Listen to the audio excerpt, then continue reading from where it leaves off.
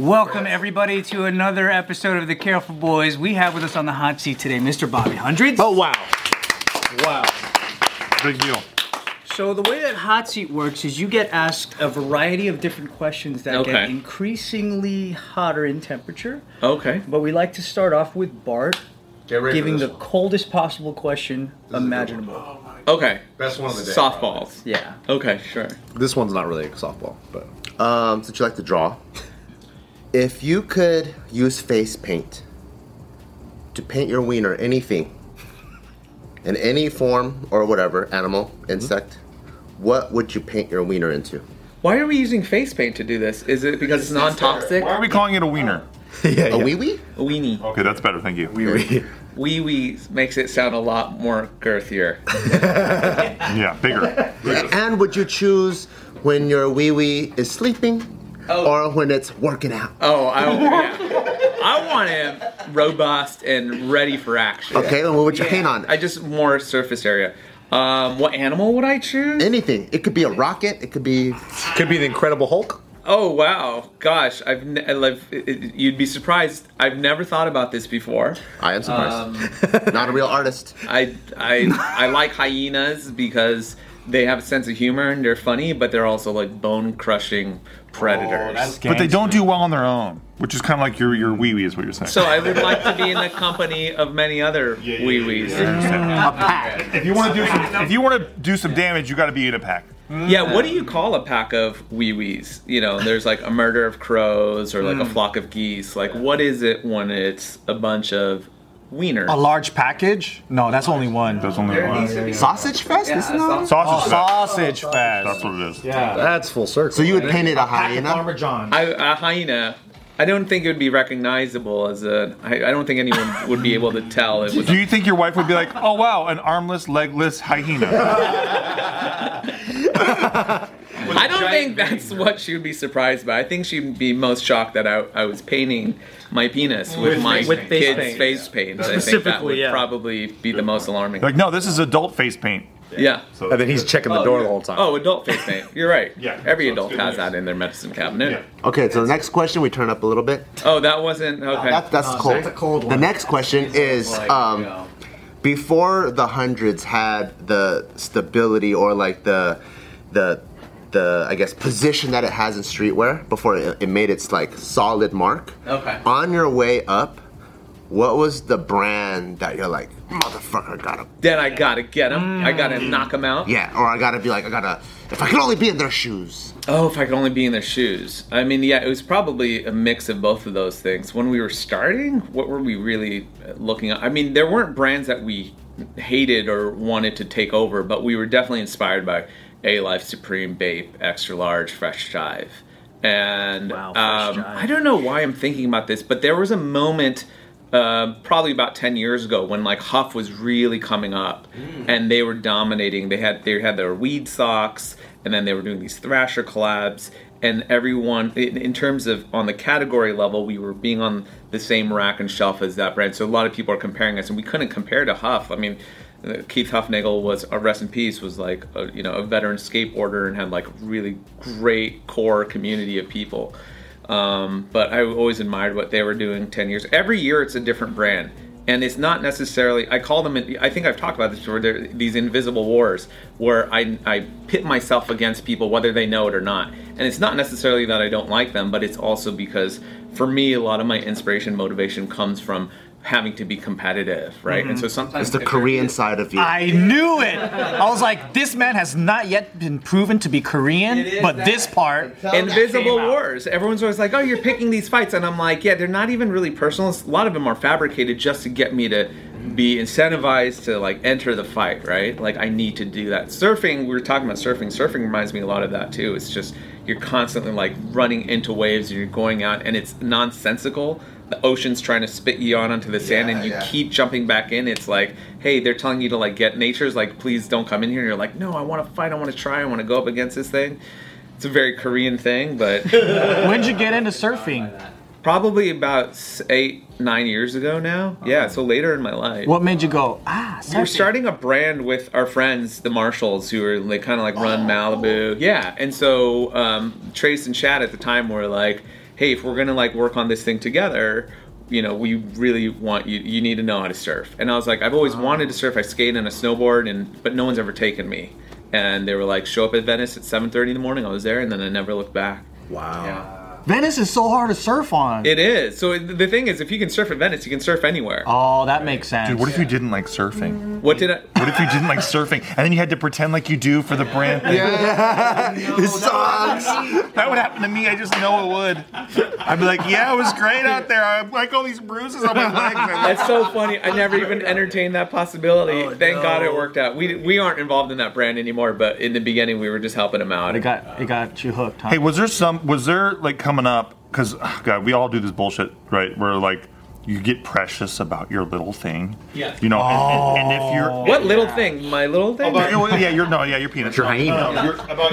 About your art and your, like, you know, pretentious designs. artist shit. Yeah, pretentious artist shit. Yes. And then, and like, you had to, you know, lash out at things that didn't need to be lashed out at, right? Maybe. Yeah. What are we talking about? I feel like we're talking about my deep-seated need for psychology. Is there something you want to say? Because we all do stuff. Right? I remember coming up in the comedy world and be like, "That's hack, that's hack." Like, did you see stuff in the fashion world and go, "That's hack shit"? Can't believe they're doing that shit. And then nowadays you would do that, and you're like, "Why was I so stupid?" Oh yeah, 100%. Yeah, we were very early on when we were starting the brand. I remember we were walking around with like a real streetwear OG. I'm not going to call him out by name, and we were walking by the LRG booth at the trade show. And in those early days, this is like very early 2000s, LRG was king, right? They were bigger than Supreme. They were like the biggest ones. And Kanye was wearing them, and you know they had all the rappers in their lookbooks and their catalogs and whatnot.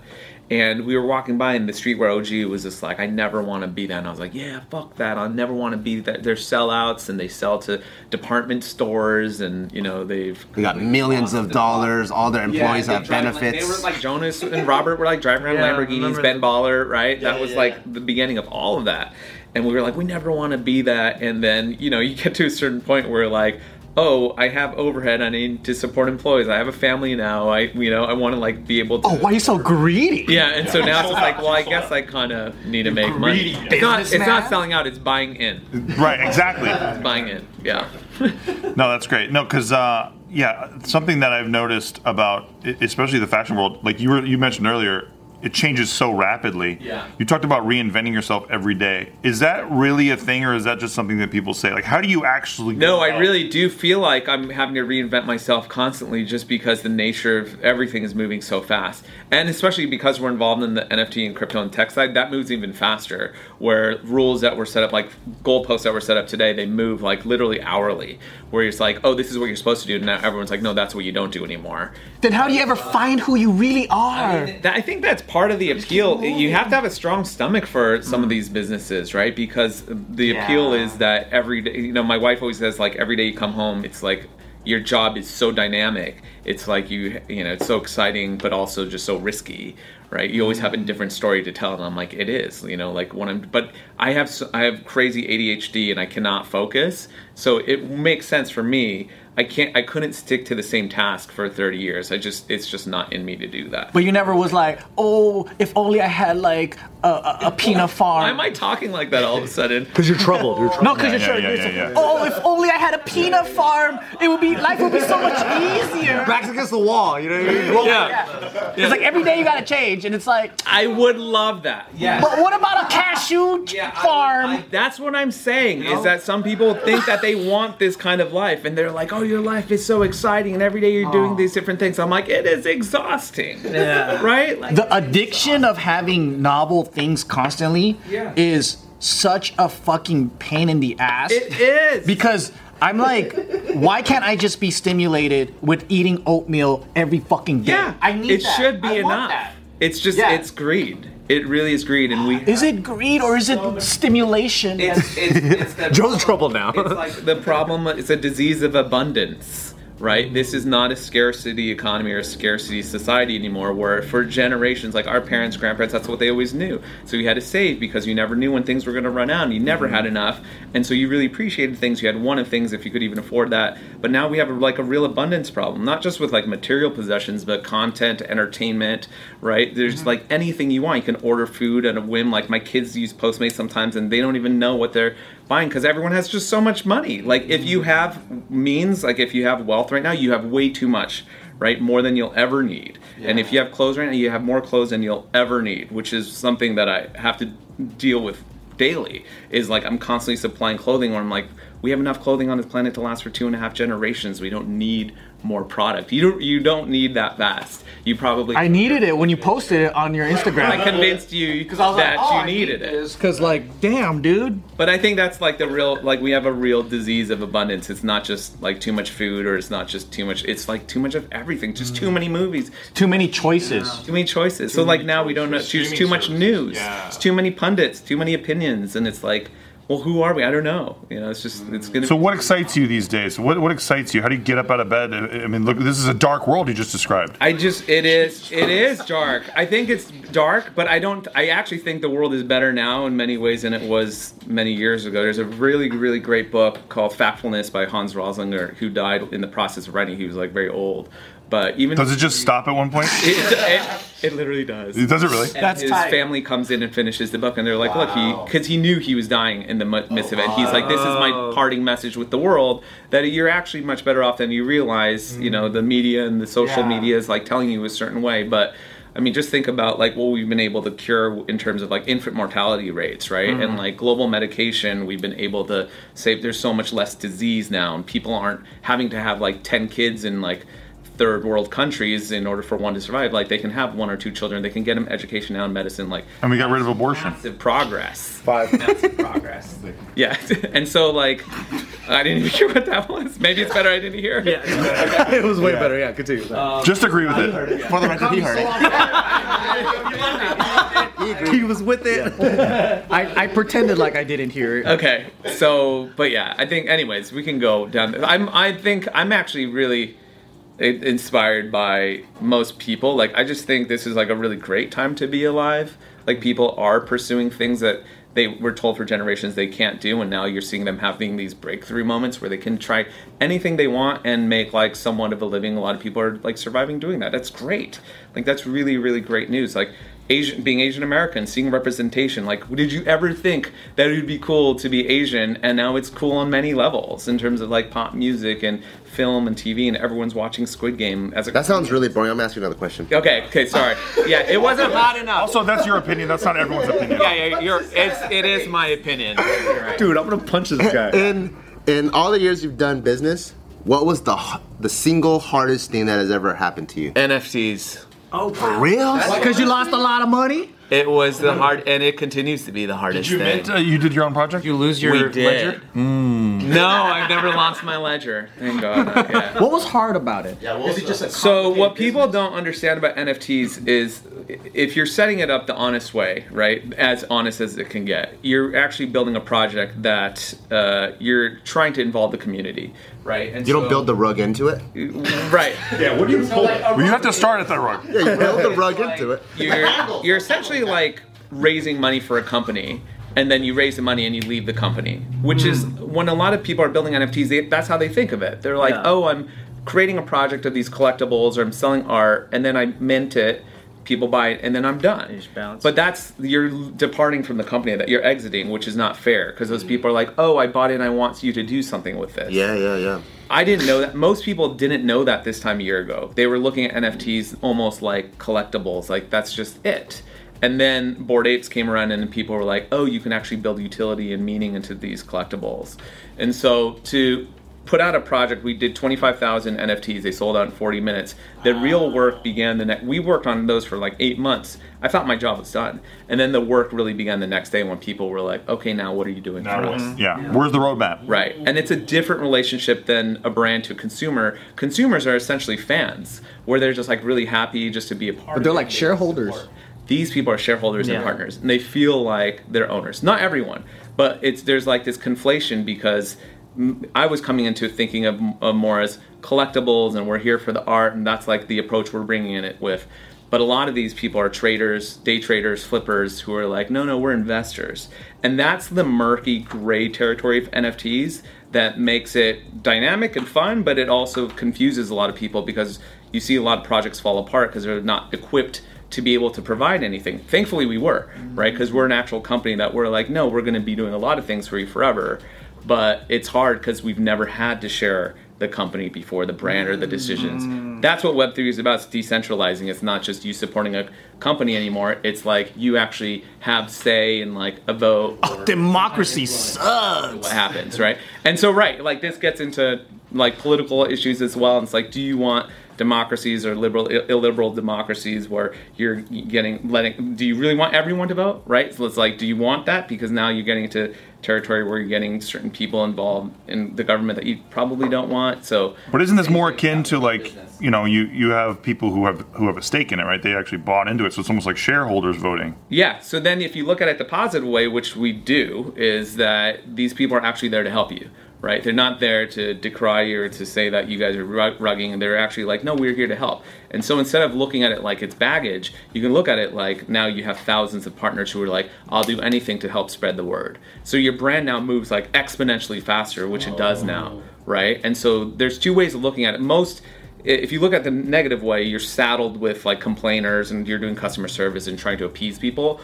Or you can look at it the way that we do, which is, oh, these people are comrades. Right, like they're here to all see us win this, you know, and we can move so much faster in different territories we never had access to before. So they're all doing marketing, they're all selling, they're all preaching. There's like me, and now there's thousands of other me's who are in their neighborhoods and communities telling people about like the hundreds. You don't have to work so hard. Well, and I shouldn't have to work so hard. You can attack a lot of niches that way, right? So like, there's a lot of community involvement in these niches where they have governance votes, and now they actually have a reason to support your burgeoning ecosystem. It's not just some bullshit thing like we all go vote and then we all get disappointed. Right. Yeah. Right? Yeah, your vote can actually matter in the long run. You can directly influence the future of the project. Right. Yeah. What do you think about the NFT market right now, though? Like you know, I don't know what you would argue. How much of them is a scam? Like, would you say? I'd say a lot of them are scam, but it also goes into like, what is a scam, right? And I don't mean to get super existential and deep and philosophical about it, but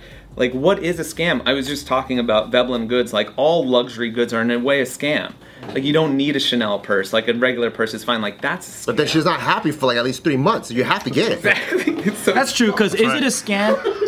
what is a scam? Like, how do you define that? If someone is just hopeful, they have no experience, and then they manage to convince everybody, like, yo, give me this money, I have this great idea, I don't have any experience, but believe in me. And then they get the money and they fail. Is that a scam? Or you just invested into someone that I think didn't that's work a out? case-by-case Exactly. basis. I think that's a person-by-person. Because I see the NFT crypto space kind of like that, right? Yeah. You have a bunch of guys that, you know, they're like, yo, I'm really trying to make this happen. Yeah. Not all of them work out. Some of them are outright scams where they're like, hey, let's do this hustle. There are a lot of those. Were they predetermined to hustle? Right, That's but then a scam not for all sure. failures are scams either. Right. So Yeah. it's a real gray area, and I think when there's something new, anytime there's an emergent like industry or whatever, it just happens this way. Or even in business, right? Like they say 90% of businesses fail within 5 years. Yeah, so were those scams? None of them are meant to be scams. They're trying to make it. And in the next 5, it's 50%.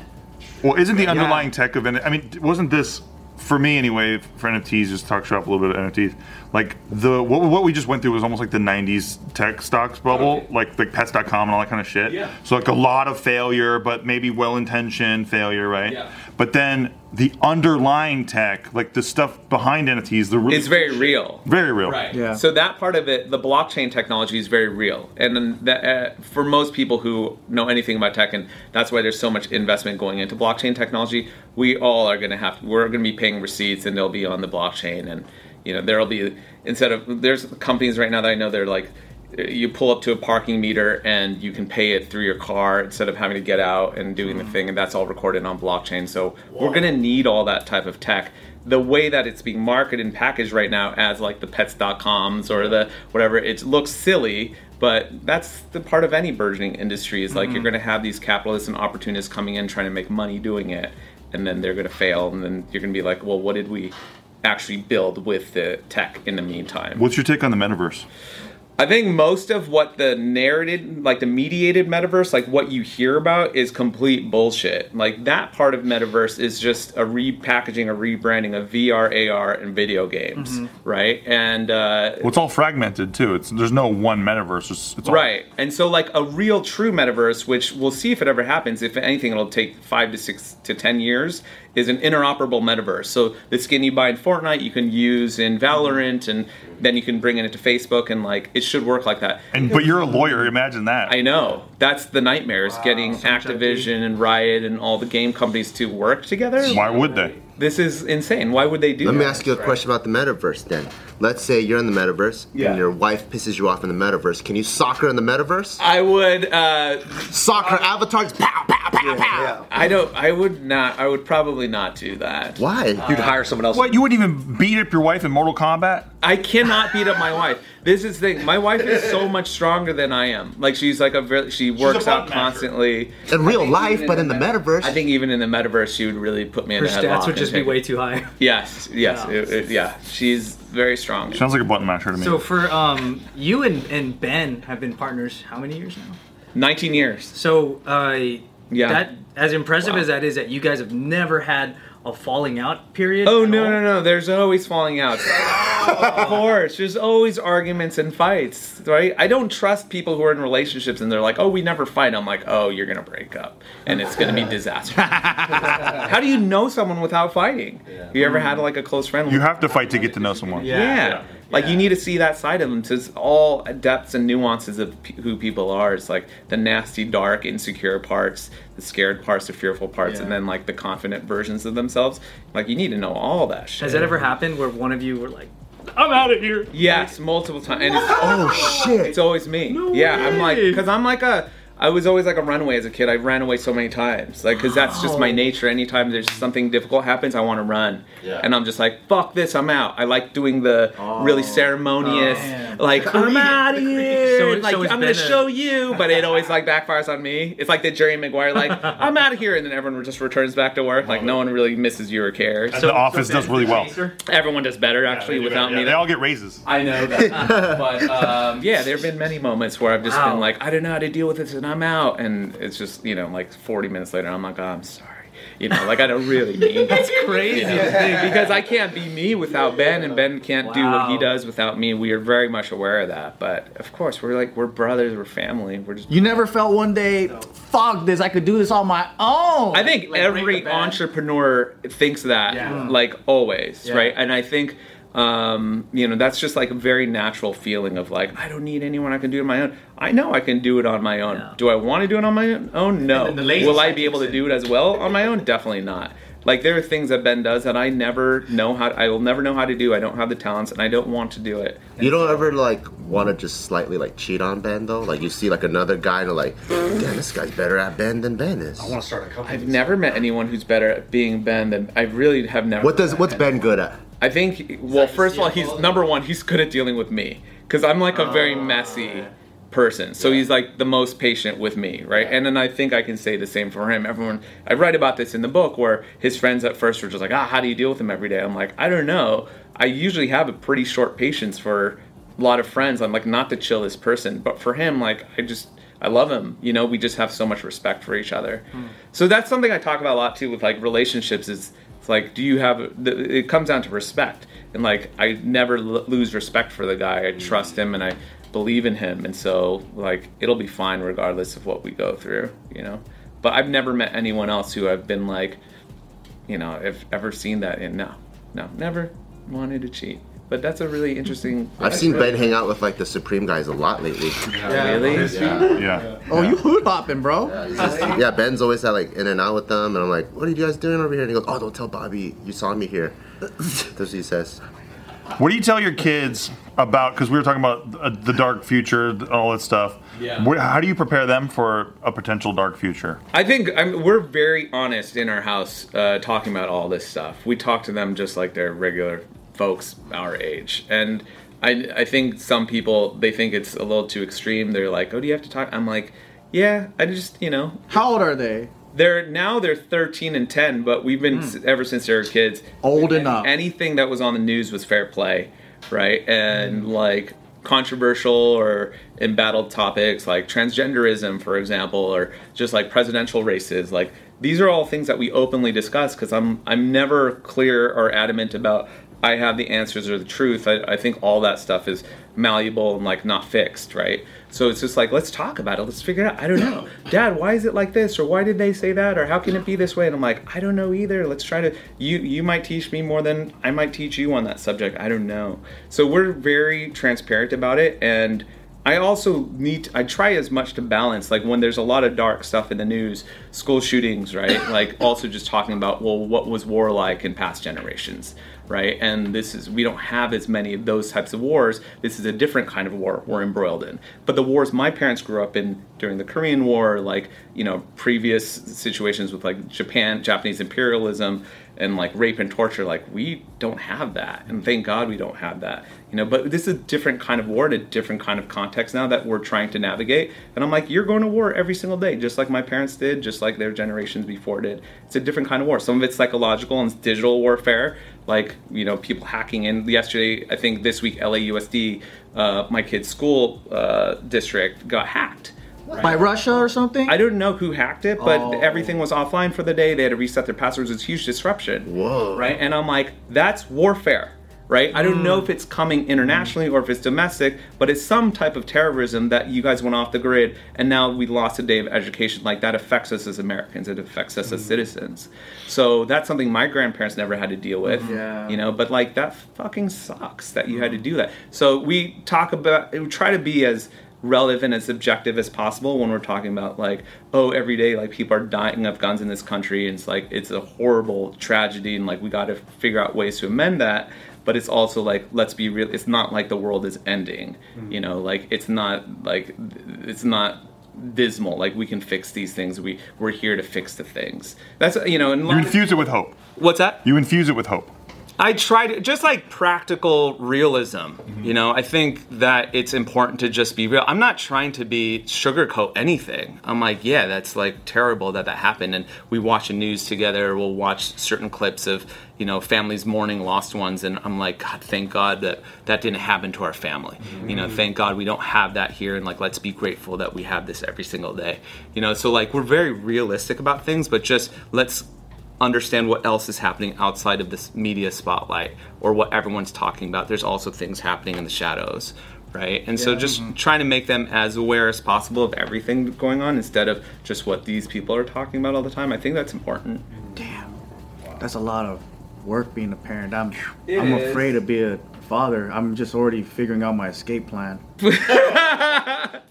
It's great. Kids are amazing. I think people these days, they treat kids like they're really fragile creatures. No, I can't wait to abuse them. Only like kids, this was like the first generation, the last couple generations to treat children this way. Before, like in the early 1900s, kids worked on the farms. You bred kids to work. Hell yeah. And so it's like as soon as you can stand up, like get to work, and you're tough and you're resilient, and like death is a part of life, and like we're gonna all go through this together. And now it's just like we treat them like they're these like flowers, and they're not.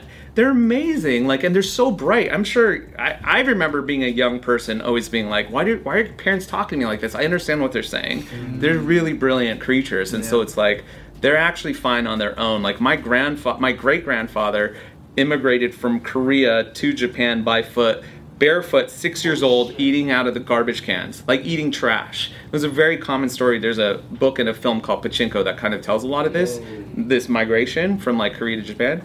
But it's like, they were fine, and like they figured it out. Like kids are fine, What the food back then was all organic. They didn't have gluten allergies. Better trash quality. What I hate about me is that I just logged that away in my brain to call your grandpa a trash eater later. Yeah,